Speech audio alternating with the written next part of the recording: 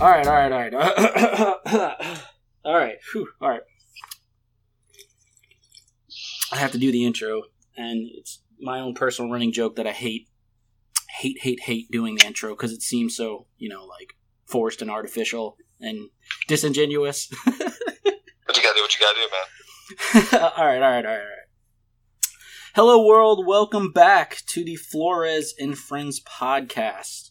We are back. We took a hiatus during the summer to give me a chance to recharge my creative juices, and that sounds dirtier than it should, but it is what it is. We had an episode a couple weeks back with Steven and Anthony. I think it went pretty well. Strictly sports. Got a lot of... I gotta be honest, that is probably like... When you get the three of us in a room, that is probably the closest you'll ever come to actually capturing what it's like, three of us talking. Anyway...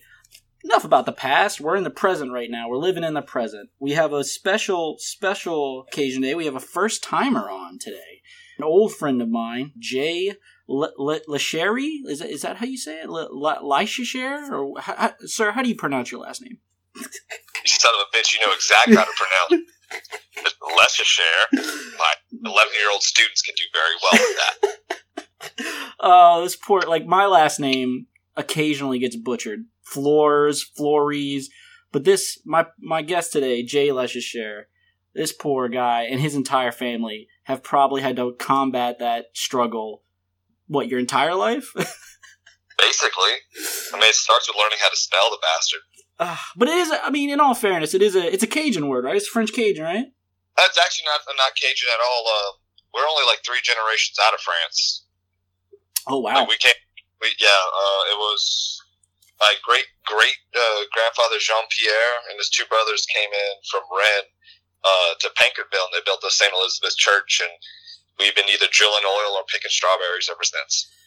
Not a bad way to live. I mean, picking strawberries. I don't know about drilling oil, but picking strawberries sounds cool.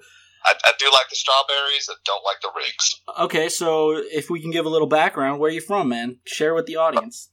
I was born in New Mexico, but that doesn't really count because we're just kind of a random transplant there when my dad was getting started in the oil industry. But I grew up in a place called Houma, Louisiana. It's like on the tip of the Gulf. It's basically as south as you can go, and make all your stereotypical assumptions. Most of them are correct. I was gonna say, when unfortunately, as unfair it is or not, when people think about Southeast Louisiana, especially New Orleans, what they're picturing is kind of where you grew up. Is that fair? Oh no, it's exactly what they're picturing. Yeah, just the rednecks, man. Just old, backwards thought. I mean, they'll be sweet as they can on the outside, but just somewhere they were taught that skin color does make a difference. Well, and I'm apparently here. But that's the. I hate to say it, but that's to overgeneralize, but that's the South in general, in my opinion. Yeah, I mean, that's a lot of parts of the South, and there's pockets, Yeah.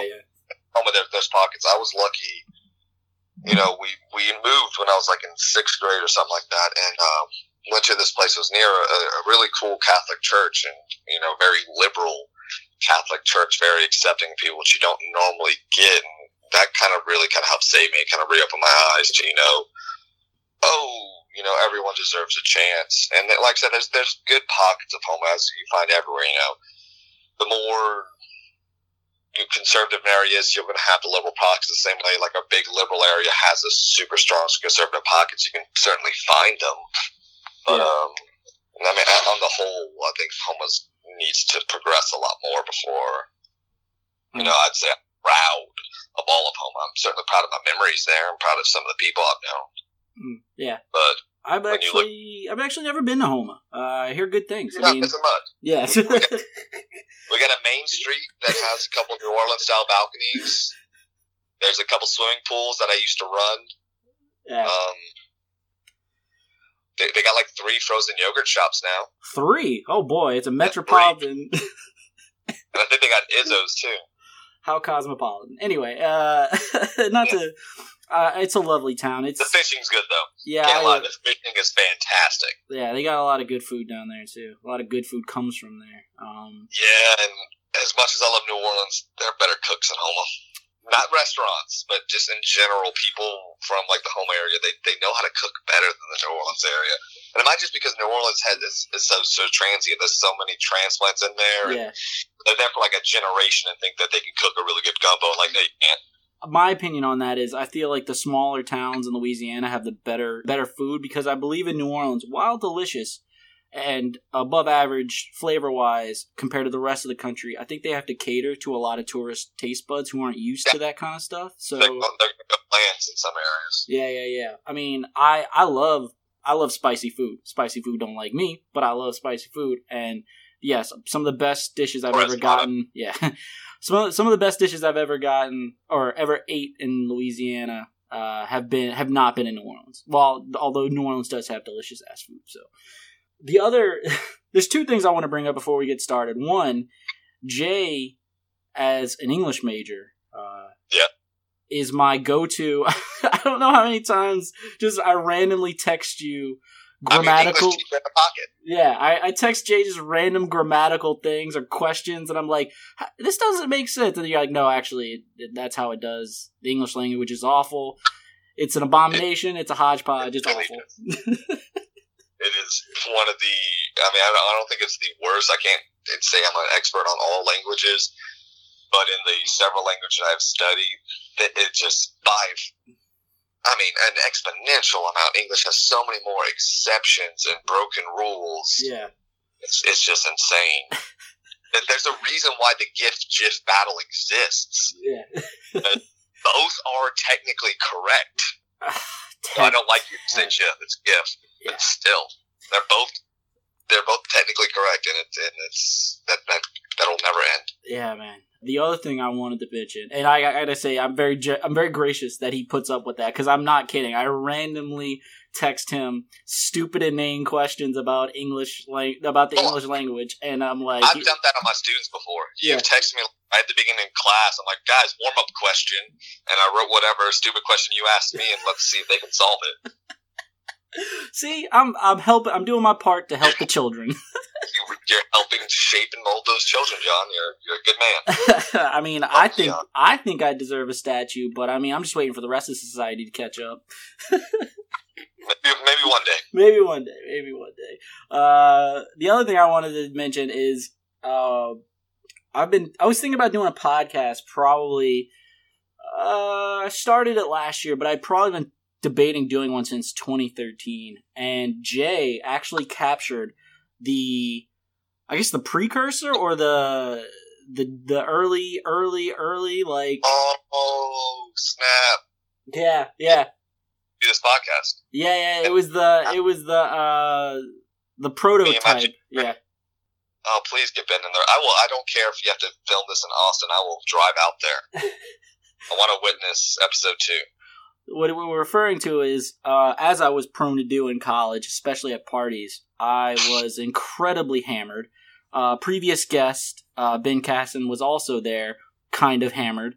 We were all just shooting the shit on a different level. I was gone. So, obviously I don't remember why we started doing this, but me and Ben started having like a fake interview, and we called it... Oh, I remember why. Oh, what?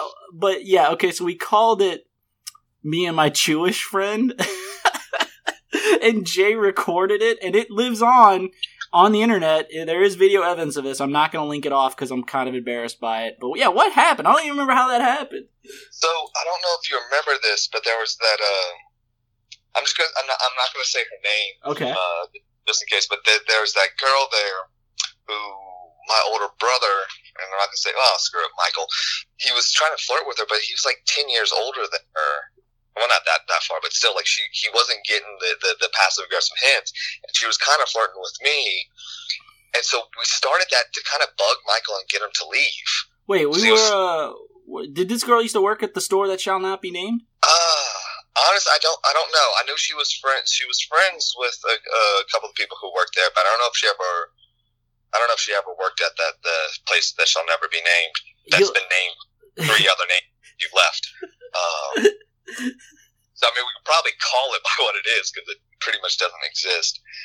But no, like that was she was hanging out, and Michael just kept trying to like get get some leadway, and he was being respectful. It's not like he was being pervy or like even aggressive. It's just he didn't hint that she's like, I'm feeling you, little bro, more.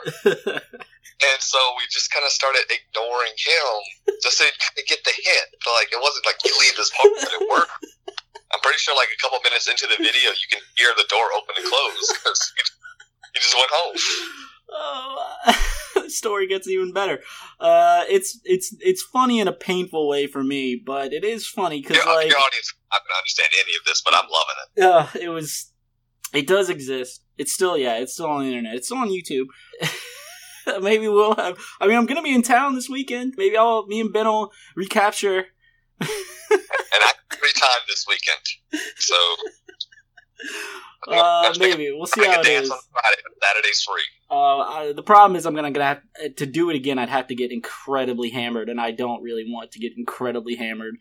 But who knows? It just seems to happen when I'm around Benjamin, because Ben usually. Look. Yeah. Starting Thursday, just I'm like a gallon and a half of water a day, pre-hydrate. Yeah. Really hydrated. And then on Saturday morning, we're going to switch to that gallon jug of water, which you just know, some Tito's, and you'll be fine. You'll get there. What always happens with me and Ben, I swear, whenever I get a drink with Ben is a tank. I don't think, I've seen Ben drunk a handful of times in my life. I've seen Ben incredibly drunk like once or twice probably. The problem is it takes like a small grocery cart of alcohol to get Ben incredibly drunk. And it takes me like maybe 8 beers. Like that's how I'm such a lightweight still to this day. So he always drinks me under the table. And he usually ends up having, several people usually end up having to take care of me because I can't hold my liquor to save my life, man. Hey, man, that's how we bonded, man. Yeah. That's how good friends right here. Oh, Jay. He's okay. Well, Jay is among the small circle of close friends who have seen me at my absolute worst and just laughed, but were also very, very, very nurturing and like took care of my stupid ass. Do I dare on the I'm Spider-Man night? No, we're not going to talk about that. Anyway, we got we got important things to talk about. We got serious things to talk about. Anyway, so Jay, you are a teacher. You teach Correct. young minds, as you previously mentioned. I do teach children. I do like to say that first before subject. I teach children. Yes. Sometimes that's more important than the content. Yeah, absolutely. But you do teach. You just teach English, or what do you teach? Yeah, it's 6th grade English, and I also run the theater club at the school. Oh, nice. So we call Bulldog Bards. That's for the Bulldogs. And I like puns. It's not even really much of a pun, but anyway. I've known a few people. We both graduated from the same college. Both of us are LSU alumni. Go Tigers! Yeah. Go Tigers! I liked them so much. I got 2 degrees there. There you go.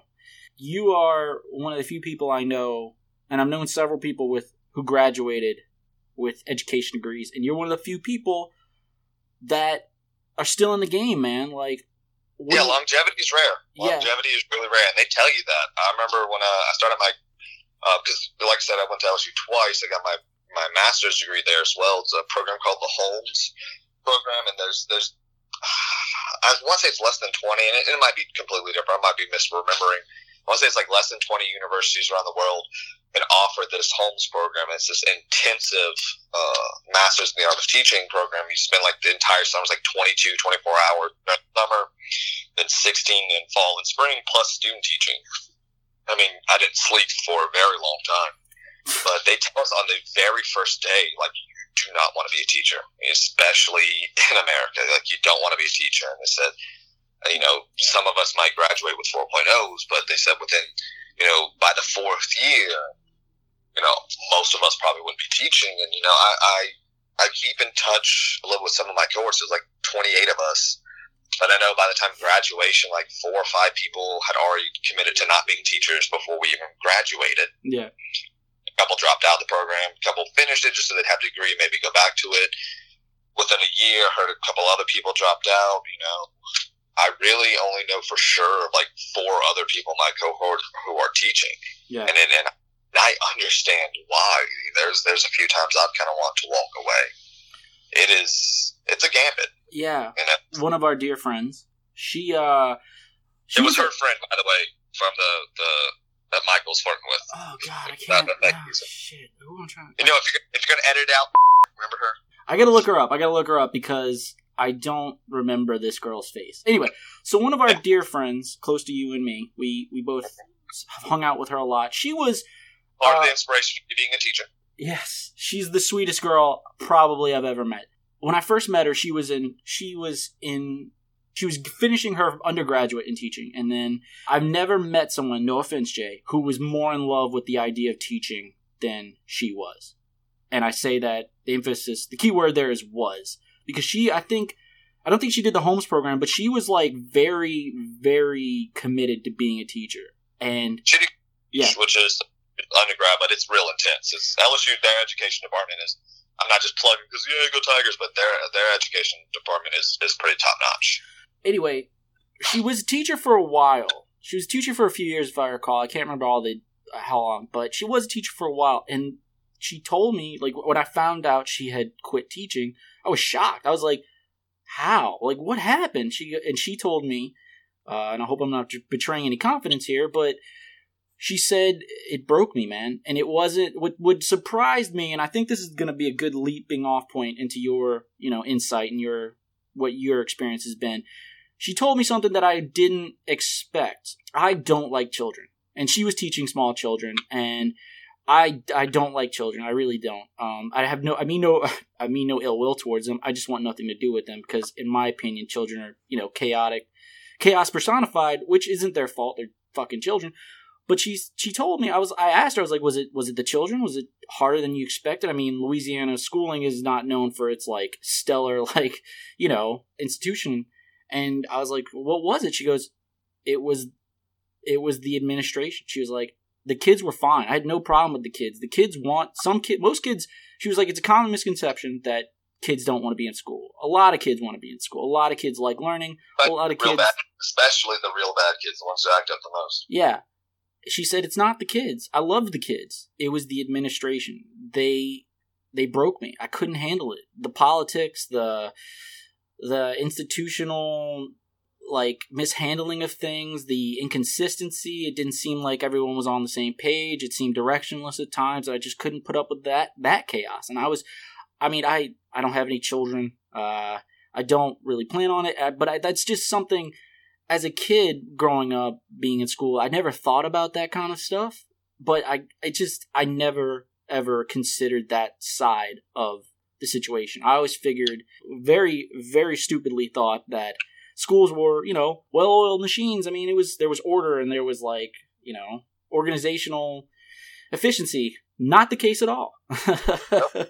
So, not always. What's been your experience? What do you think about that? Is that a common thing, or yes. is that yes? Okay, so share with me and the audience your take on all of that.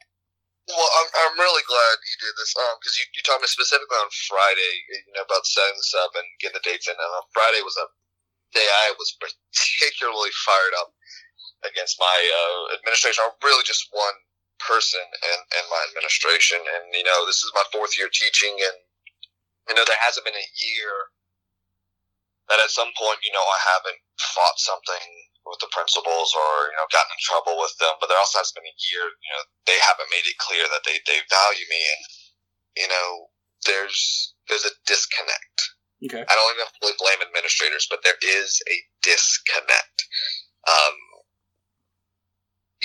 They say a mark of a bad teacher or a poor teacher is that they talk to children like peers. They expect to work with peers. They don't meet them where they are. Even in high school, like the teacher who gets frustrated when a kid doesn't know something, they're not supposed to know something. That's why they're in school. Okay. But administration often, because they had to be good at what they do to move up in administration, for the most part, although, this current national administration is showing, no, you don't, but whatever. They often get so fixated on meeting the kids at their level and talking to them because they are children, that they talk to teachers and treat teachers a lot of times like we're children.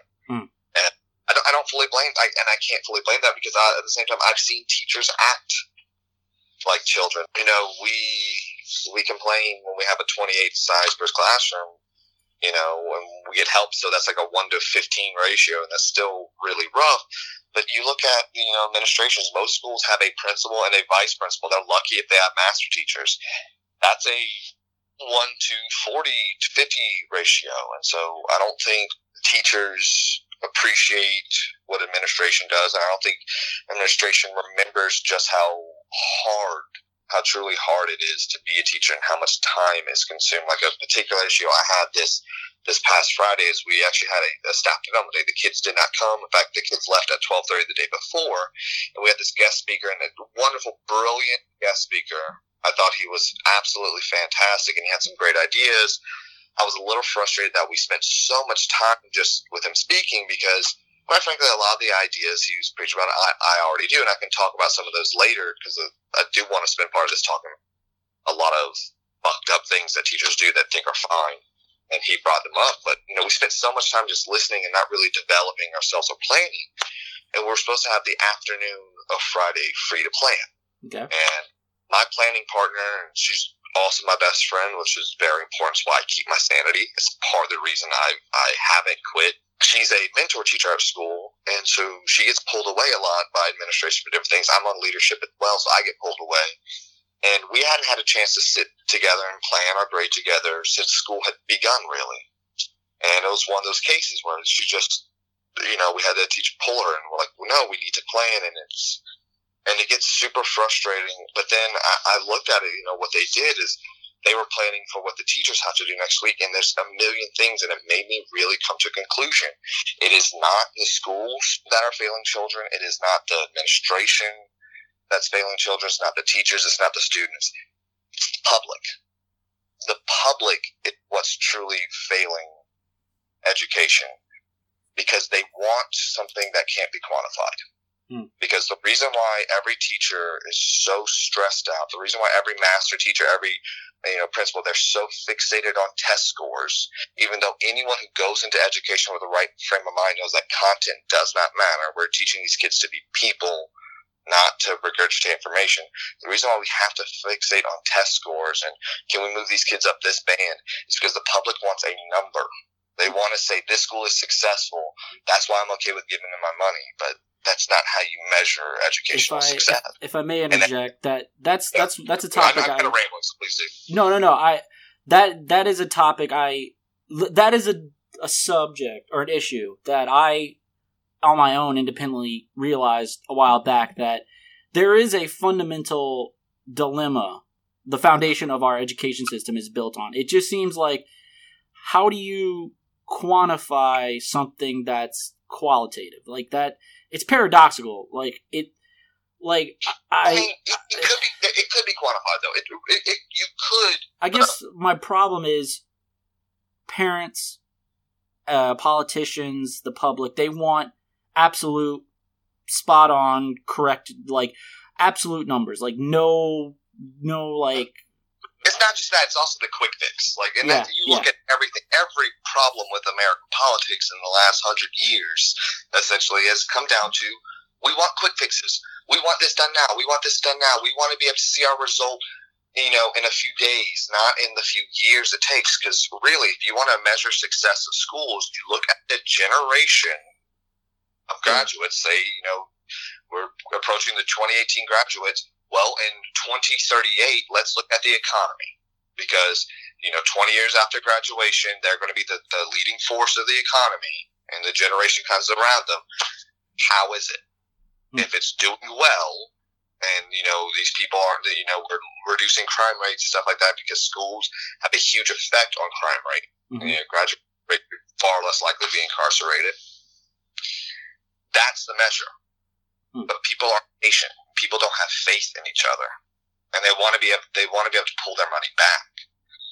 And a lot of people don't even realize that that's the thing. I've heard so many people complain. Like I once had a conversation with my dad when Betsy DeVos was getting bumped up, and I said, "Well, I have a lot of problems with her, because she's really hurt public schools in the past, and she's made it very clear that she thinks that money is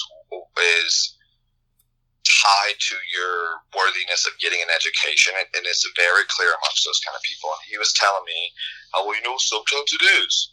And I'm like, "Well, no, I disagree. Like, what is everything my parents did for me? They provide for me. I'm lucky. I'm blessed to have that, but I didn't earn it. I didn't deserve it. It's luck." And then we're getting in further because they're talking about charter schools, and you kind of want to bring that up. And you got charter schools, and for a while in Louisiana, we had this voucher system that would give taxpayer money to private schools like charters and or various other private schools. That was for a while they were trying to get it to go to like the actual Catholic schools and stuff like that. Yeah. Once again, my dad was like, "I don't see the problem with that.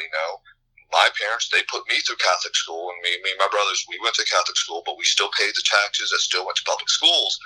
And I was like, "Well, that's fantastic, and you benefited from that."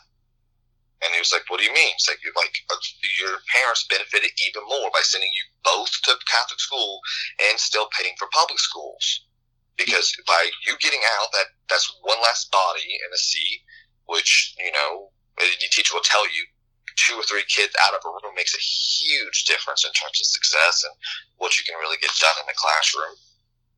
And says, and then plus that, because that classroom is working a little bit better, those kids are more likely to attain the knowledge they need, to learn the skills they need to be productive citizens, and that keeps the community going. It's when kids are getting out of school, it's when kids are failing and they're not getting degrees, and then there's no jobs for them with low degrees or very low-paying jobs. That's what turns people to crime.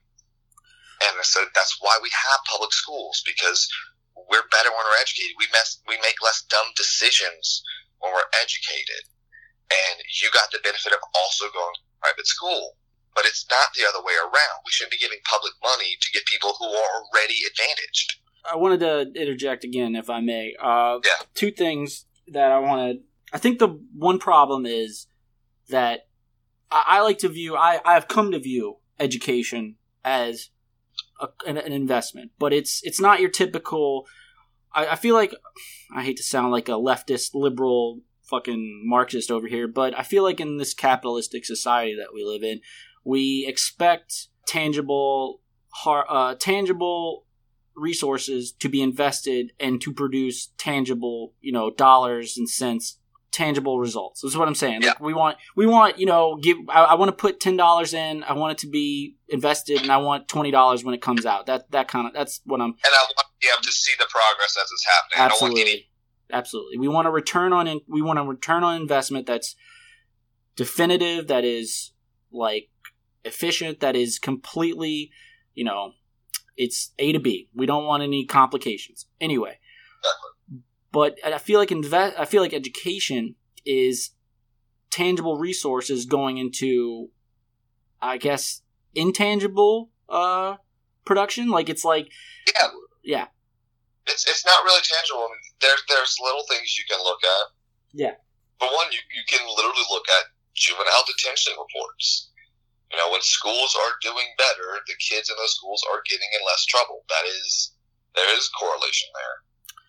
But the thing is, a lot of people, they don't want to reward kids not getting in trouble because they don't understand the concept of what life might be like. And, yeah. That's starting to dig into the whole concept of privilege in this country, which, dear Lord, if you say the word privilege, you got 3 sniper rifles set on you. Yeah, it's not even, I don't even think it's privilege. Well, it is privilege. I'm not going to say it's not privilege, but it's a larger issue of seeing the forest through the trees and lacking empathy. Like, you're like, we all want to take care of ourselves and our family and everyone directly connected to us, which, I mean, that's good. I believe that's which everyone should strive for. We should be self-reliant. We should be independent. We should be able to take care of our responsibilities, which is nice. But we don't live in a vacuum here, man. We live in a giant society where... True self-reliance means letting others rely on you as well. Like, I love people, so many people, they read Thoreau and they act like, oh man, this man is all about being independent. You don't need anything else. I'm like, if you actually read on Wall, he talks about using other people's tools simply because they're not using them. But because they're self-reliant, that's fine. That's not a competition. That it's fine for you to use that. Like, self-reliance doesn't mean you're not helping each other. It just means that you're doing it. Like, no one has to tell you to do it. You're just doing it. Yeah. It goes into this my larger anti-capitalism sentiments, but that's a whole nother podcast. Which I wouldn't mind being on. Yeah, for real. Yeah, but I feel like I'd want to have that with someone who is on the opposite side of the spectrum, because I feel like if it was just me and you, it would be a giant echo chamber. But anyway. Oh, yeah, I mean, we'd be jerking each other off. Circle jerk. The anti-capitalist circle jerk. Hey, love breaks the sweetest, man. No, but like, it's, if I may touch on a little bit, I think that there's in society there needs to be trust and fairness and exchange. Like, there needs to be exchange, but I feel like in our society we expect markup on all exchanges. Like, we expect something more than what we're giving. Like, I feel like that's kind of our culture. That's kind of our society. I can break it down further. Yeah. We don't want to give without receiving. And that's just drop it there. Not even receiving more than what we got. Yeah.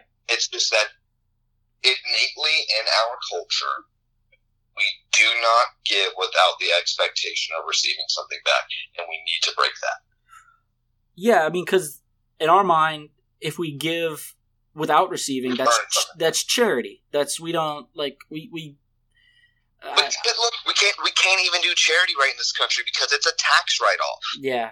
It's like, we can't even do charity right, and then you also have companies who, and I know this is a rant, but that say, "Oh, we'll match every dollar you send up to $10,000." That means they're willing to donate $10,000, but won't unless others do it. Like, it's the idea, and then by the way, too, that company that did it, oh, we matched $10,000. That means they wrote off $20,000, even though they only donated $10,000. It's the whole idea that we cannot give without taking something or getting attention for it, and it's selfish, and that's the root of so many problems. Well, yeah, I think that's the root of, like, human nature. Yeah. But okay, so back to the education thing. We can reel it back slightly. When you said it's the public's problem, do you think the public is synonymous with the parents? Like, I hear that all the time. I feel like that we've created this culture war between school and the administration of the teachers versus the parents. Like, those are the sides you take, or I'm sorry, those are the sides that are presented in this debate. Do you think, when you said the public earlier, is that the parents in your mind, or is that unfair? It's led by the parents, or actually really not really led by the parents. The parents are the militia board; they're the ones who attack you first. But it's really led by people who have nothing to do with, like, education anymore. You hear, like, going to Common Core. You mentioned you kind of want to talk about that. Common Core, I think, is a perfect example of public versus school.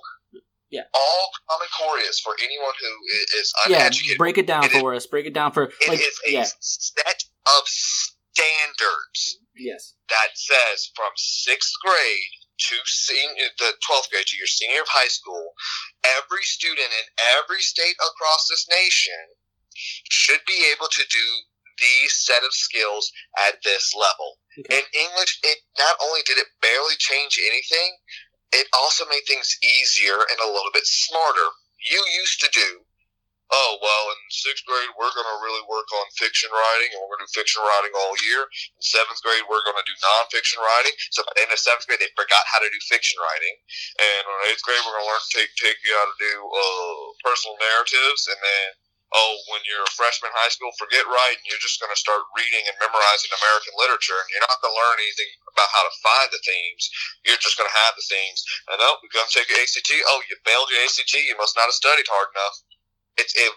What we do now is we just set every skill for the genres of writing and the genres of reading and skills that they need, and we just tip at them. And so my 6th graders leave me knowing, to a small degree, everything they need to know in the world of ELA literature, which is about communication more than anything, about how to properly communicate and read situations. And it digs deeper and deeper. Math, once again, a set of skills, and everyone freaked out. Math, like, oh my God, Common Core math is so stupid. No, you're stupid, because you try to learn math by memorizing it. So did I. I was in the generation that still learned by regular math, and I sucked at math because I don't have a photographic memory. But the thing that really pissed me off when Common Core came out was because they embraced students like me, because I would find ways that made sense in my mind to get math problems wrong, get it marked wrong because I didn't do it the way they said I needed to do it. But Common Core math, it teaches the function of math. It teaches them why 2 times 2 is 4. Not just that 2 times 2 is 4, but why. Yeah. And it's a basic set of standards, but it rolls out and people flip out saying, oh, socialist. Hey, why would you not want your son in New Mexico to have a high school degree to mean the same as, someone else's child in Portland or someone else's in Iowa? Like, it's saying that your degrees mean the same, your kids are getting equally prepared, because we've noticed they're not. We've noticed that when people are moving from states that they tend to not perform as well. We're seeing these trends, and we've also compared to the world, we're far behind, who's been doing the Common Core math style of learning math forever. There's a great book called The Teaching Gap if you want to figure out why we really shifted to Common Core. That is what suggests reading. But you had all these people who just fought against it, and they had no idea what Common Core math was. They never took the time to learn what their child was trying to learn, and so they couldn't help them with their homework, but the kids were doing the work. Yeah. And that's what bogged my mind too. It was successful. The kids are doing high-level math, and I see on Facebook constantly people like, well, look at what my daughter's doing. She's doing this algebra stuff in 4th grade. I didn't do it till I was a senior in high school, which showed her age. Or isn't that called progress? Yeah, that's what I'm saying. But then that might be part of it. It's fear. It's fear that the generation after you is going to be better than you, which is a lot of people have. But what I was going to say to reinforce what you said earlier, as far as the memorization, I feel like all of my math education, especially in grade school, elementary school, and part of high school, was memorization. And I'm not going to lie, I'm not kidding. I really felt like I learned the function, what you were talking about, the function of mathematics. I learned that working retail. Like, I learned that handling cash. I learned that through the minor accounting that we had to learn when I worked in actually retail. Working. Yes. And I felt like, if you were to ask me, like, I still am proud of myself that I can, whenever I do I do math without a calculator, because I realize my brain has taught itself tricks that I don't need to memorize. Oh, what is that plus that or that? No, my brain has installed that application into itself, saying like, here's what you need to do logically to figure out what that is. And I definitely do agree with the whole, we shouldn't be memorizing math. That doesn't help anybody. And you shouldn't be memorizing information. You should be learning information. But I think that's the crux of the issue. But if I may, from an outsider looking in, it seems like the problem with Common Core was, and I think this is a larger issue with I think this is an issue with several facets of our country, is it was the federal government stepping in and dictating to the states. And I feel like this country is so big. Like, we forget how enormous this country is and how diverse it is, that it's really hard for different sections of a country who we have a lot in common, but we're not completely identical. So we feel like we're getting dictated to from high above. And it's like, well, what about us? That's the whole point of the federal government. It's why we have it. It's an overseer, and what it saw was that we had states that were dramatically worse than other states, and when they looked why, they saw that there'd be students in Rhode Island doing in 6th and 7th grade what students in Alabama and Louisiana, thankfully not my district, but still, doing when they're in high school. And they said, this is wrong. And if we want one country and we want to make it to where you can drive over and just on a whim say, you know what, screw it, I'm moving to Texas. You know what you did. If you want to be able to do that, you have the right to do that. But if you move to another state and this is, okay, you have a high school diploma, cool, we expect you, and they're like, you can't do this?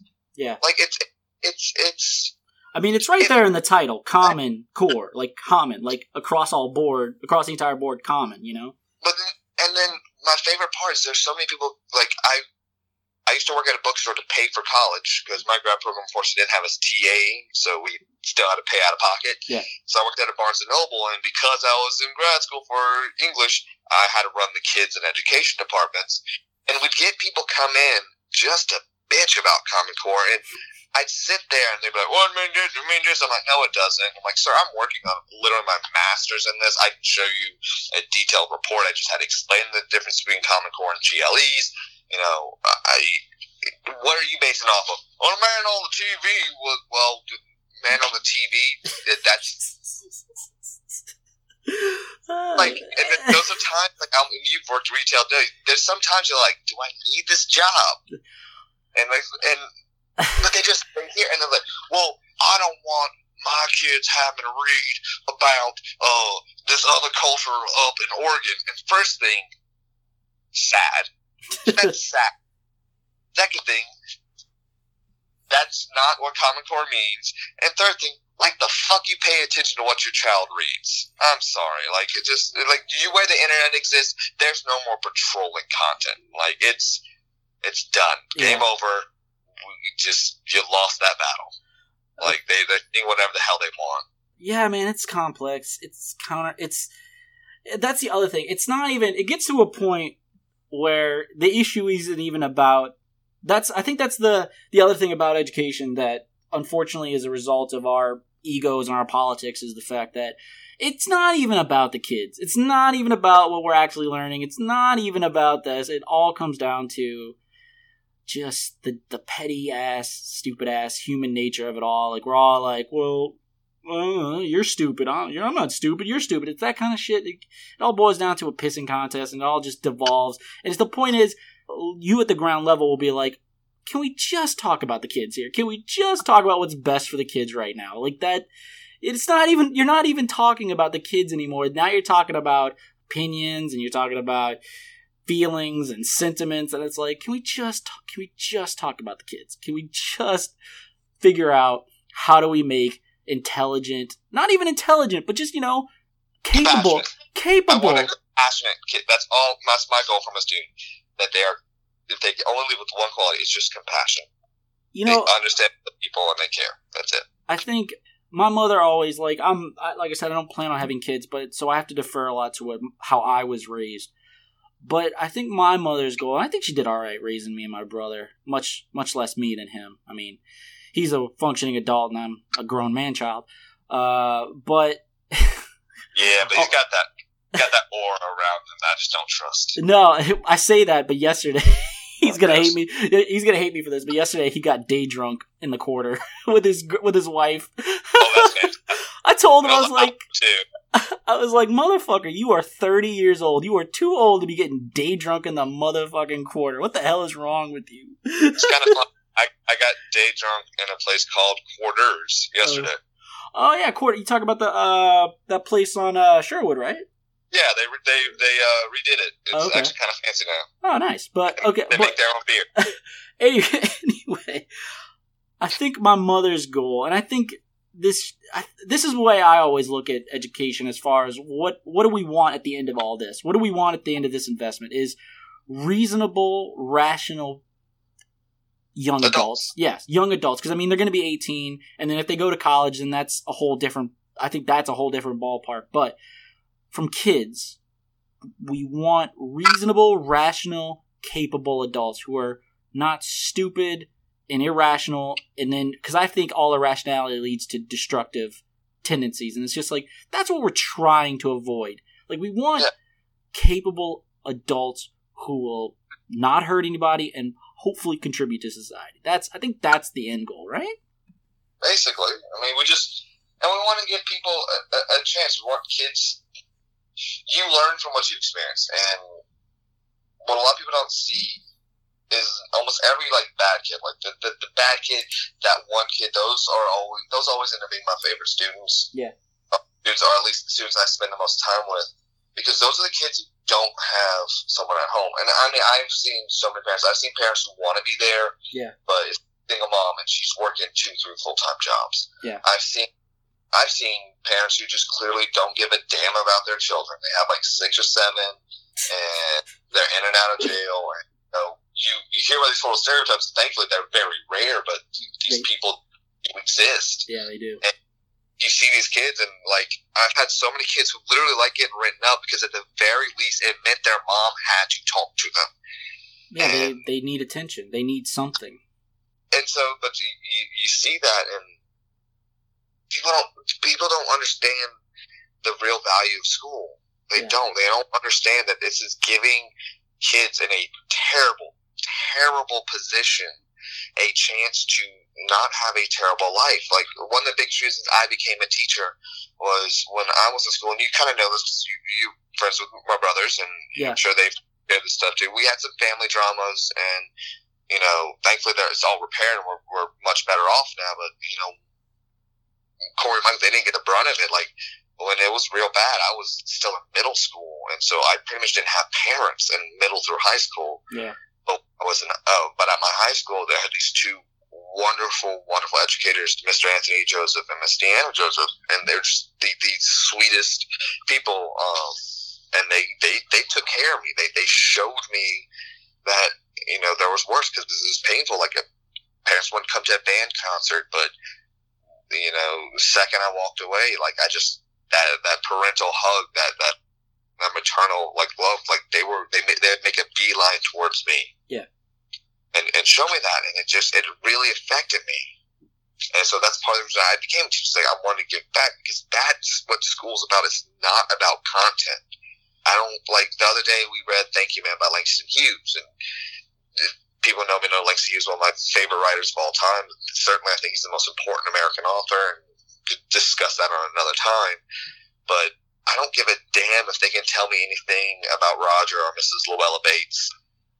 I want to know that my kids can read that story and see how it's about a young boy who's in a shitty life. He's just got no one's at home, and even when he resorts to crying, he is still worthy of love and compassion, because everyone is, because no one is inherently evil. No one is inherently bad. There's always something that brought them there, and no matter what badness someone does, they deserve a chance to be better, and we need to let them be better. That's what my goal is, teaching English, and the stories I use try to revolve around that. But it's, like I said, I spend so much more time just working on a student. It's just a student who, just the other day I had a student who got mad because I fussed at him, and he told me, "Fuck you, Mr. J," and I says, "Walk outside, we're going to talk about this in private." And before I walked out, my parent had told me that another kid, like when I thought that, had come up and pushed against him, and so when I walked in, all I heard was him. And so I go talk to him outside, and I'm like, "Hey man, just tell me what happened." Tell me what happened. He's like, "Cool, I believe you. So you know, you're fine." He's like, "What?" I was like, "You're fine. Like, we're gonna go back in class." He's like, "It just cursed you out. I'm getting written up, aren't I?" I'm like, "No, like that wasn't your fault." And I walk in, and like he had that much better thing, and boom, just a much more positive attitude than I've seen all year. That's a kid who I know at home does not get.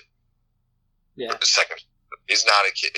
That's a kid at home who doesn't have someone who's looking out for him, because he didn't believe me at first. Like, he thought when I sent him out, like, I mean, I walked out the door, he was halfway down the hallway going to the principal's office because he's used to being sent out. Do you feel like a babysitter at times? Yeah, but that's part of the job. Okay. I've never heard that one before. People just complain about that. Yeah. Like, what did you expect? And we chose 6th grade. You're at your worst when you're at 11 years old. Yeah, 11, 12, yeah. Especially in the group, because, like, you're learning what sass is, but not what a filter is. You do not have empathy. Your hormones are kicking in. You're getting curious. We give you a damn laptop, and you use that laptop. Kids have laptops now? Jesus Christ.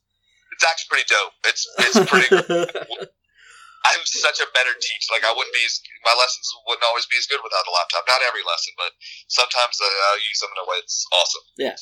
But, I know, but, like, you have some kids who are, like, hitting puberty, and so they're real aggressive, and you have other kids who haven't hit puberty yet, and they're pissed off that they haven't yet, so they become, like, these little tiny Napoleon alpha males. It's actually always adorable. There's always one tiny little Just bastard. I always make him one of my best friends immediately because I know he's going to be a bastard when I see him.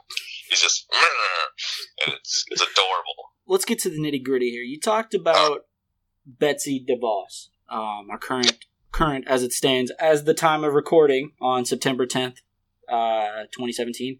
She's the current Secretary of Education. Let's just say there was, knock on wood, there was a complete overhaul, a regime change. Maybe not now. Maybe let's go 10 years from now. Let's go 10, 20 years from now, 10, 15, whatever it takes. And the current president is like, hey, Mr. Leschere, congratulations. I want you to be my Secretary of Education. And let's say you accept. You did mention to me off air that is your dream job, correct? Yeah, it is. What? I have a friend who she has political aspirations. It's that low level, but yeah, I'm dead serious about it. Okay. So what? I guess as to the best of your ability, as concise as possible. What do you think? What would you change? Would it be an attitude change? Would it be a culture change? Would it be a logistics change? Or Well, first and foremost, you have to go in accepting that it's not going to change. That's the political gamut. But so I don't think you'd really be able to change too much policy right away. Ideally, I would be. That's kind of what I want to start low level. You plant those seeds. An attitude change does need to take place, and thankfully, my school, I'm seeing that attitude change so well amongst teachers, and because there are a lot of teachers who are mean teachers. Like I remember growing up and hearing kids bitch about the teachers. Oh, Miss Landry, she's awful and all this stuff. I'm like, what are y'all talking about? Y'all are just awful kids to her, and she's just giving you the discipline you deserve. And then I started teaching and witnessing some awful teachers being mean, targeting kids, yelling when it's not even remotely appropriate, having to have the last word with the kid. Well, what the hell is that? You've seen that. Kids fighting a teacher, and the teacher has to have the last word. Yeah, it's an ego trip. It's a power trip. It's a kid, but not even just ego power trip. They're a kid. Yeah, what do you expect to get out of this? Thank you. Like I've had kids curse me out, get real mad. It's like, what are you gonna do about it? I'm like, I'm gonna go home in the car that I own to the apartment that I own. Do what I want to do. And I'm gonna forget this ever happened. It's just I'm not gonna let and don't get me wrong, it's happened, and there have been kids who know how to push your buttons. Yeah. I've had a kid last year who, I'm not even sure if it was really me being angry, but more or less me being confused. Like he wouldn't stop talking. We were starting in the fight, and I knew I was already losing. The second I started fight back again, I'm like instant regret. I'm like, damn it, I lost. And then he called me Mr. Monopoly Man. And what? Boy, exactly. And so just get the hell to the office, Lane. And I was like, oh no, I shouldn't have done. I said damn in class in reactions, but I never at a kid. I just told the kid to get the hell out. That was wrong. But no, so you see teachers really do that. They have that attitude problem, and they use infractions and referrals and suspensions as punishments. That asshole kid, he wants to get out of your classroom. You win by telling him, I'm not giving up on you. That's how you win. If it's important to win. Yeah. But you want to push the attitude change, and I think that's something that, even someone at the top, because, as you find out, the people at the top have less power than you think, but they could do an attitude change. But if I could make one policy change, it would be to abolish national state testing. We do the big state testing, we'll do the national test. We gotta abolish that. It is crap. It is so just horrendously wrong, and not just that, the way they score them. I'm not going to go into detail to explain exactly what a VAM, which is value added model, what a VAM score is, but it's a national thing. It's tied to teachers. Yeah. Do you just for reference, for context, are you talking? You're not talking about the end of high school senior level, your ACT, SAT. You're talking about the every year grade school, elementary schools take state and Iowa test, the LEAP test. Yeah, the LEAP test. Oh, fuck the LEAP test. Yeah, exactly. It's 2 weeks of high stakes testing. Yeah, that does nothing but stress out kids and stops us from teaching for 2 weeks. Well, do you think do you want to abolish them, or do you think you could salvage and reform them? No, that needs to be abolished, because the whole part of Common Core is if we're doing that, just the standards alone should show us if our kids are doing it at the same rate. We can just look at their grade books and see if they're doing it. Right now it exists more because it makes several companies a shit ton of money. Yeah. Like, that's why it still exists. Well, if I may play devil's advocate here, maybe it's a way to reinforce or to test that the core are being taught, and there's no fudging of numbers or anything. You look grades. You can audit. All you have to do is you audit school and say, "Let me see those test scores. Let me, like, the ones you're just straight up doing." Like, I'd be happy with, like, district benchmarks. I work in Ascension Parish, we're one of the top, districts in Louisiana, and we're up there in the nation. It's not acting like we barely hopped over our low bar there, but we do what's called district benchmarks, and every quarter our kids take every kid in the school district on the grade, they take the same tests, and it's a little problematic. Sometimes they're a little too hard. Yeah. But what it does, even if it is too hard, it shows that the entire district is doing like that.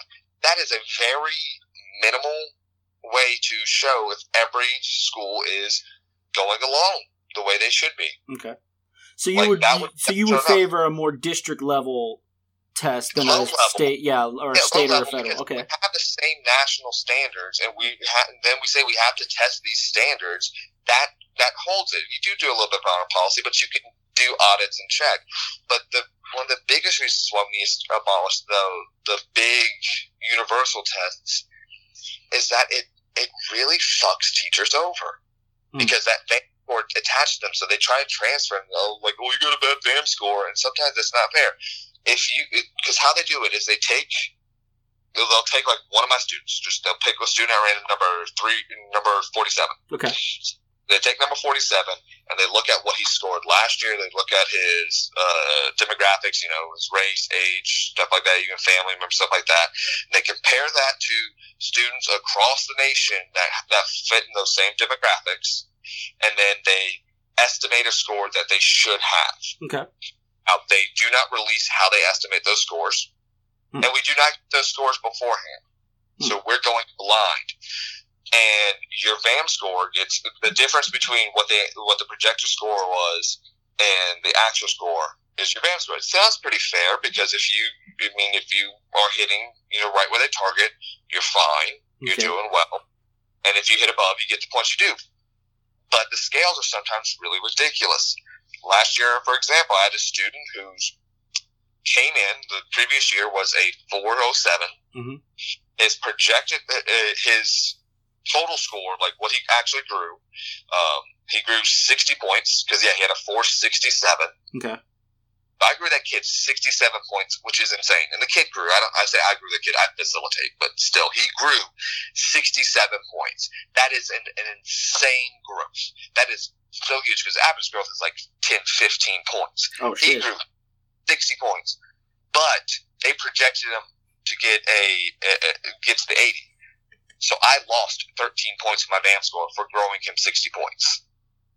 Wait. Time. I was punished. So they project. So he scored a 60-something. Yeah. Which is like 6 to 4 times more than what what was expected. Well, what's in the norm. But they projected him in the 80 range. Yeah. And so it was supposed to be like, and like I said, I got to look at the numbers again. It could be a 60-point growth, but still, the whole point is, doesn't matter if you grew the kid or not. It's if you made it to their arbitrary growth goal. Oh, that does sound frustrating. And what that arbitrary growth goal does, because we'll do all these demographics. Okay, what happened if the kid's sick that day? Huh? What happens if number 47 shows up on Monday of the league test with a migraine headache and a runny nose? Yeah. It's ridiculous, and it holds teachers down. And I think that's part of the burnout. The burnout is frustration, because I don't think you enter the teaching profession on a whim. No. Hell no. Because I think honestly, those who do, they don't make it through their program. Yeah. Like I knew people who went through Go Teach the undergrad program, like, because I had a lot of English classes with them, and they did seem like the person who's just looking until they get married and start a family. Yeah. There's not necessarily wrong with that, but they almost always dropped out of the Go Teach program because they realized how intense it is. Like, there's so much prep that you don't go in on a whim, but you hit so many walls and you hit so many things in front of you, and it's rough. And sometimes the people who are supposed to help you seem to be the ones getting in the way. And then some days you feel like a failure, and you're just not on it. I get that burnout. So, and I think an attitude. Yeah, go ahead. Sorry. That's one policy change. What else would you either reform, or eliminate? Would you stop there, or is that the biggie? Suspensions for, like, non-violent offenses. Like, that's got to stop. How so? Like, if a kid like, mouths off to a teacher too many times, even kids get in a fight sometimes. Like, get rid of in this, and I don't want to say like copywriting, but he did put in freshman head. The Brian Mindler was the speaker we had.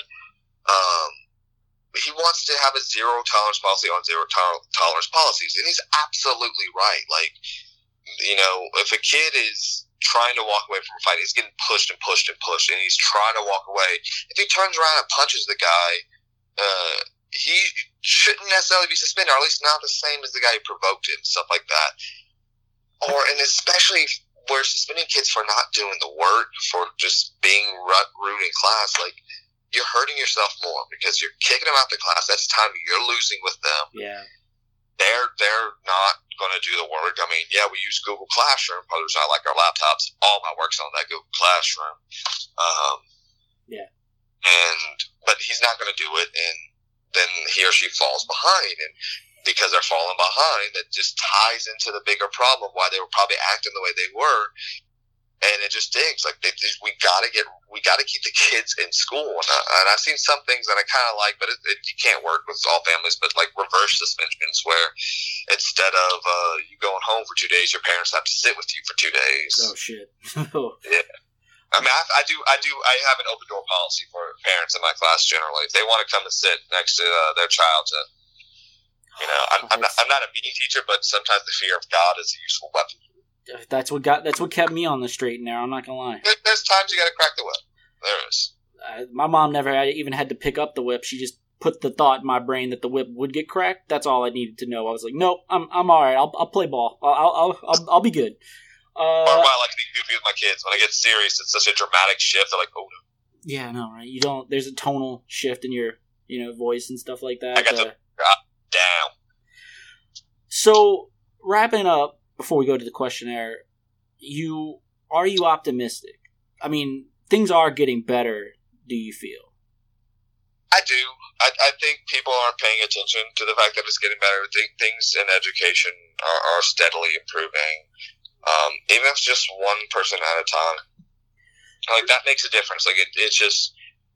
Yeah, I think the problem with progress is that we do achieve things, but that doesn't mean there isn't still work to be done. Like, those aren't mutually exclusive. Like, and it's always not going to go straight uphill. You're gonna slip and fall. Yeah, you have to constant vigilance, to quote Mad Eye Moody.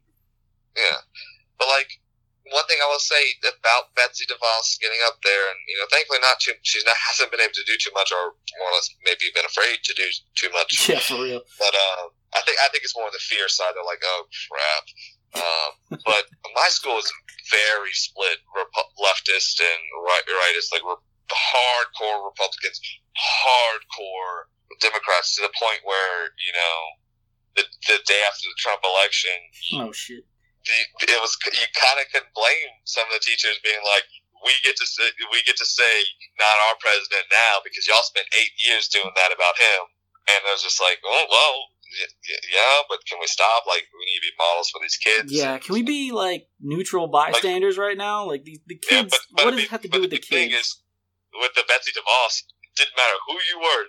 No one could defend it. Nope. No one. Like, some of the staunchest, like, most Trump supporting teachers we got. Okay, Betsy DeVos, I can admit that's a mistake. she's just unqualified. Like, my understanding, That's like, the what did biggest she thing. do? It's just her philosophy. It's the fact that she doesn't have experience in a public school, and she's now in charge of it. Yeah, and we have a NASA administrator who's not a We have scientist. a climate change denier running the EPA. The man sued the EPA. It's. I mean, we can talk about our president another time. That's a whole nother hour's worth of content. But I don't even have a problem with conservatism. I accept that as a liberal, I'm often wrong on many things, and I'm just backfiring it into my brain. But not him. I can't do him. Anyway, that's not fire. That's a dumpster fire. But I think this has been a great chat. I think we touched on a lot of things. Rambling a lot. Yeah, but you're passionate. That's the point. Like, I don't mind people. The worst thing I'm gonna tell you, man, I've had a few people on here. Most of them have been great. The worst type of guest, not worst, but just the most difficult guest type to, like, really get an episode is, like, people who aren't passionate and are very, like, tight-lipped and stuff like that, and very people a few words. That's the hardest, because, like, it's better to have an embarrassment of riches than to have, like, a deficit, is what I'm saying. Like, the more content, the better. Yeah. So, all right. I mean, this has been great, man. That's exactly what I wanted. I really felt like we got some insight into a perpetual debate issue and all that stuff. And I hope people have learned something out of it. Are you ready to start the questionnaire? Bring it on. All right. Let's see. Okay. What was your first car? My first car was a 1991 Ford F-150 with pink and blue trim and Yosemite Sam mud flaps that Michael both stole and ruined, and ended with me driving on rush hour traffic with it on fire. Jesus Christ. Yeah, because of Michael.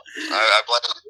Michael did not maintain that truck. When he gave it back to me 2 weeks later, it was on fire. Oh, I remember this. Yeah. Oh, yeah. Man, that's such a Leicestershire brother situation. Mm-hmm. Yes, it is. All right. So that's what happened to it. Do you miss it? Yeah, I kind of do. I don't miss the gas mileage. Yeah. That thing up 17 to the mile. The new car I'm driving does 50 on the interstate. Ooh, fuck. Yeah, get that Hyundai Elantra. Amazing fucking car. Oh, yeah. Just love that thing. Well, I'm not getting a car anytime soon. I'm going to drive my Honda Civic till it dies. Hopefully. That's me knocking on wood. Not anytime soon. But I love my car. But yeah, I've heard good things about the Hyundai Elantra. Yeah, it's a really nice car. I bought it twice because the first one got flooded. This episode brought to you by the geniuses and artists at Hyundai. Hyundai Elantra. The best car available. Pretty dope. Especially in electric blue. We're not sponsored by anybody. Although I would be accepting sponsors from select people to make free shit. Here's the deal, John. We're going to convince them. We're going to convince Hyundai to sponsor us, because until they do, we're going to talk shit. Fuck you, Hyundai. Fuck you in the ass. Kia is the better Korean car. What kind of name is Hyundai anyway? You know, if Hitler was in Korea, he would make his car. Hyundai, the Hitler of auto. The Nazis of Korea. Hyundai. Oh my god, please don't sue us. No, man, I want some sponsorship from, like, Nike or Red Bull. Like, I want some free shit that I'm actually going to use. Yeah, Red Bull sponsorship would be pretty great. Okay. Who is your role model or role models? That'd be the Josephs that I spoke on to earlier. My band director and English teacher from high school. Wonderful people. In fact, that's part of the reason my students don't call me Mr. Leicestershire. Like, I teach them to say it, but I'm not a dick, so I don't ever make them write that down. Yeah. So they call me Mr. J, but I say it's just so it's easier, but it's really because, I like to honor Mr. and Mrs. J, because that's what we call them in high school. Oh, nice. That's sweet. Are they still around? Do you still keep in touch if they are? Yeah, every once in a while I talk to them, and, they come to Baton Rouge every once in a while. They like that Texas Day Brazil place, and when I get a chance, I always try to run into them and say, who the fuck doesn't like Texas Day Brazil? That's the real question.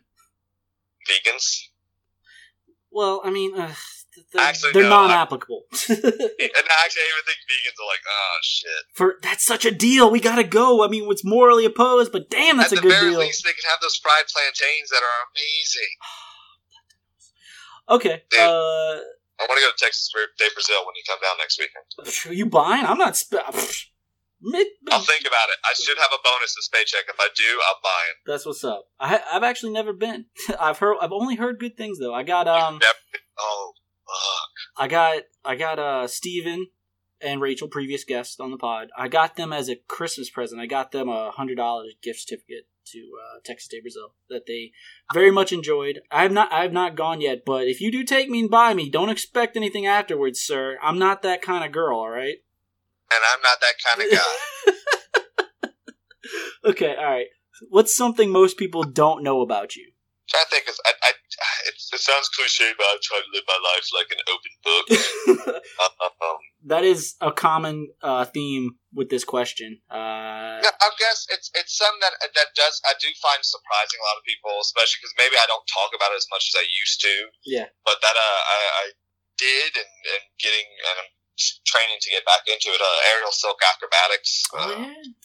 Yeah, if you can actually see some of my old videos on the LSU aerial page. Yeah. And another thing that most people don't know about me is that I am an amateur but avid lover of Dungeons and Dragons and Pathfinder's tabletop role-playing game. I'm actually on a podcast myself called Down South Dragons. You can find us on Facebook. That's Down South Dragons. And John's a cunt. He will rate that, but I hope he doesn't. Well, I'll link to it if you. I just gotta find the link. I gotta get the link. Yeah, I'll send you the link. Okay, yeah.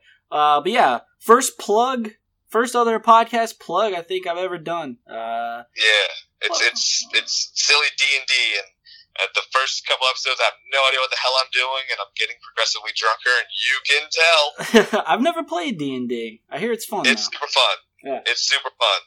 I have nothing against it as a fellow fan of nerdy things. I'm not like, oh dude, that's so beneath me. That's not my kind of thing. I got roped into it, and I even started a little club at school. It's super easy to pick up, and it's real fun. Yeah.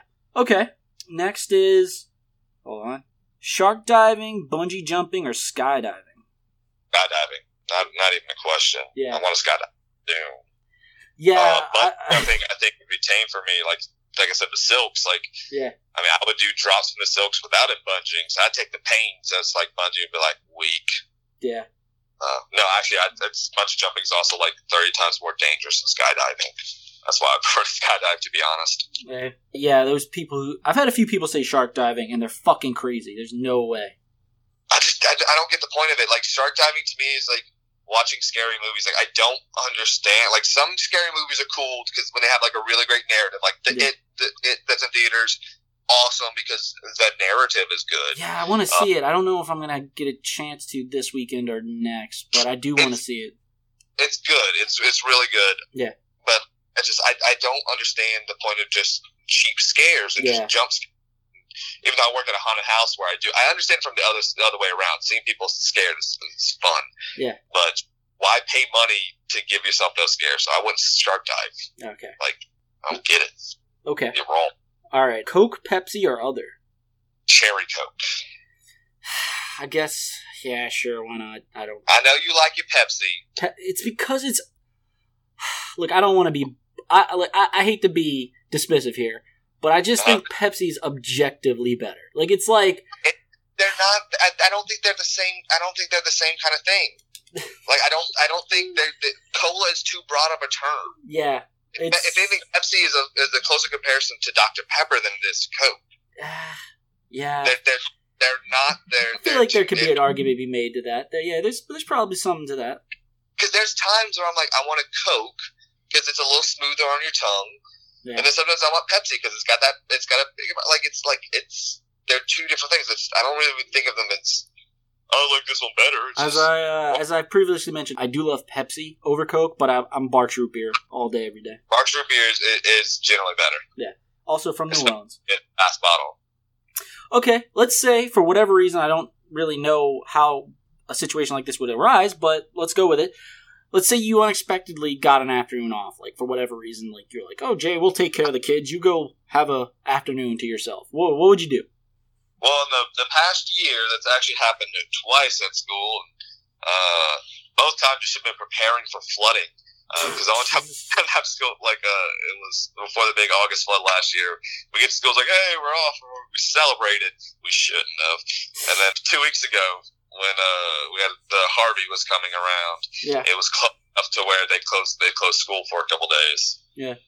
Like, hey, go home, but don't tell the kids we're leaving at 12:30, and that is not a grenade. One teacher accidentally set that off, and so we had 40 of our 120 kids know that we were leaving. Oh, chaos. So what would you do? Would you just go chill or take a nap, or what? It really depends. They're so unexpected that I don't have a get to go. It's just, I kind of feel that moment. Sometimes a few of us teachers will go, to a local bar or restaurant and just kind of drink and get appetizers there. Sometimes I am prone to I'm just gonna go nap because teaching is hard. But really it's just if I have a complete afternoon off, if I can do whatever I wanted, it probably would be just, go to a bar and read a book. Oh, that's nice. Now, you can use Baton Rouge or Houma, whichever one you prefer to use on this next question. What do you love the most about your town, and what do you hate the most about your town? Well, what I hate about both of them is that they're racist as fuck and are open about it and will fight you to the tooth about their racism if it's not. And then they're like, well, I'm not a racist. You kind of are. I understand no one wants to be a villain in their own story, and racist is a bad term, so they know that means villain, but they'll do all the mental gymnastics to explain it. I mean, I'm sorry, there is zero argument, piss people off, I don't care. There's zero argument to keep those Confederate statues all around. They are not only they are traitors to this country, most of them, some even far worse. Several of them had plaques literally, celebrating white supremacy, and statues by their nature are celebratory. They're not about remembering history, and everyone's like, we're going to forget our history. Well, maybe if you learn to read, you can open up a history book and see that as a preserve. We have Wikipedia now. We don't need. But if a fat angry guy and a pretty blonde isn't yelling at them on Fox News, it's not true. Yeah. Okay, so that's what you hate the most. What do you love the most about either or of your towns? There's pockets of weirdos and just good friends. And I'll say this: why I love traveling to, specific liberal pockets. One of my best trips I've ever on was Asheville, North Carolina. Oh, yeah. They have UNC Asheville out there, right? Yeah. And it was this wonderful, every restaurant had its own brewery attached to it, which was awesome. Yeah. But this cool, just liberal, awesome place. I need to get down to Austin, but Baton Rouge and even Houma had a few pockets, and not so much anymore. Right. But there's just pockets of cool places to go to, just cool chill bars, or just wait and go listen to good music. You got weird people who just learn to just exist in these environments, so you're having fun with them. I will say, I've been here. How long have I been here? I've been here a year and 7 months, or 19 months. I will say that, Austin is very liberal. It's very, very liberal. But I'm not going to lie to you, man. There's, fake liberals who are, on the slick. Make America great again, motherfuckers. I'm like, oh, you act like a liberal. You pass yourself off as a liberal. But on the slick, you're like, I'm kind of glad my president is white again. It's like, wait, what? That kind of shit. Well, I think that comes down to something I've been thinking about lately. I was talking with another friend. I think I might have figured out the true difference between a liberal and a conservative, because despite what one party wants to say about the other, at the end of the day, everyone wants everyone in the world to be happy. That is the most ideal solution, as everyone in theirs. The difference is how we get there. Yeah. Conservatives are more logical, and this is more logical, this is more pragmatic. You gotta give it to them. That if we focus on making ourselves happy, and all of us making ourselves happy by ourselves, then we will, that's the only way we're going to give world peace. And then when we achieve that peace, we can then use that to help others. That's the whole idea of how job creation is really, truly great, when it's we're just paying people to not create jobs. But it's that if I worked on myself first. Liberals, on the other hand, accept, because tend to be more emotional, that kind of side, say, I can't achieve happiness unless I'm helping others achieve their happiness. And that's illogical, because then at some point you realize that it's going to take much longer for everyone to achieve happiness. Yeah. A certain few. And I think that's just what it comes down to. And I think when you really look at it, and so that's why you'll have so many people who will say, or especially when they're young, they're in high school, they're in college, and they'll label themselves a Republican or Democrat and have views that go across the lines, and they'll think this one thing economically, and they'll think this one thing socially, and they'll have these diverse opinions. But by the time they're out of college, because that's when they're really starting to pay attention to politics and news, because the parties, as they are drawn right now, and as they preach to themselves and their masses, are so divisive, they no longer have those views. They just look at themselves and they just take a check mark. Oh, I got more on the left side, I'm a Democrat. Oh, I got more on the right side, I'm a Republican. And then they just entrench every view that's told to them. Yeah. Everything. Then they start looking only to their news sources, and they believe it as law and refuse to hear the other side. Yeah. I think the one true difference is just as a very minute philosophy that is flexible in and of itself. And there are times where you have people on the other side who believes in working on themselves, but then they see those around them because they are human, they have hearts, they have compassion. They stop working on themselves, they stop helping themselves, and they actually pick each other up. Big proof of that, the Cajun goddamn Navy. Because most of those people in those boats were conservatives. Yeah. But there's a time where they look at the world and says, no, it's not about me, it's about others. It's just a shame that it might take a national disaster for that to happen. But it does, but it proves that it's there. Oh yeah, everyone's capable of being a good person, but it's not the extraordinary situations that we need to focus on. It's the everyday. Anyway. Wait, I think you're breaking up. I'm just ranty. Yeah. Anyway. Okay. Good talk. Okay. Have you ever used a pickup line, and or has one ever been used on you? Yeah. Does it count if it's just a Tinder line? Sure. I mean, go for it, man. There are no rules here. There's actually two. One's not really a pickup line, but it's a lame joke, and I'll say it after. But on a Tinder profile, back when I used it, and at this point I'm just like, no. But I literally just put the stupid ones like, oh man, I'm glad I learned American Sign Language. It comes in handy. It's just a silly joke. But no, it's pretty handy. Not it comes in. It's pretty handy because it's all hands. And so many girls would. That's so cool that you learned, and I would always correct them. And then one of them I didn't. I was like, yeah, it's really useful. And we went on a date, and she was awful. Just not that she was bad, just her and I we didn't mesh. And, I was like, oh, but it worked, though, because that's what got her in. She's saying how that's what she wants to do. She's working on education. And I was like, oh, no. That was a mistake. The other thing that worked out well for me is, the comedian Pete Holmes? Oh, yeah, I love Pete Holmes. His Batman impersonation is awesome. Do you know his Juan joke? No. All right. Well, I saw this old friend who, at the time, lived in my apartment complex. Apparently, we hadn't seen each other for a few years in college.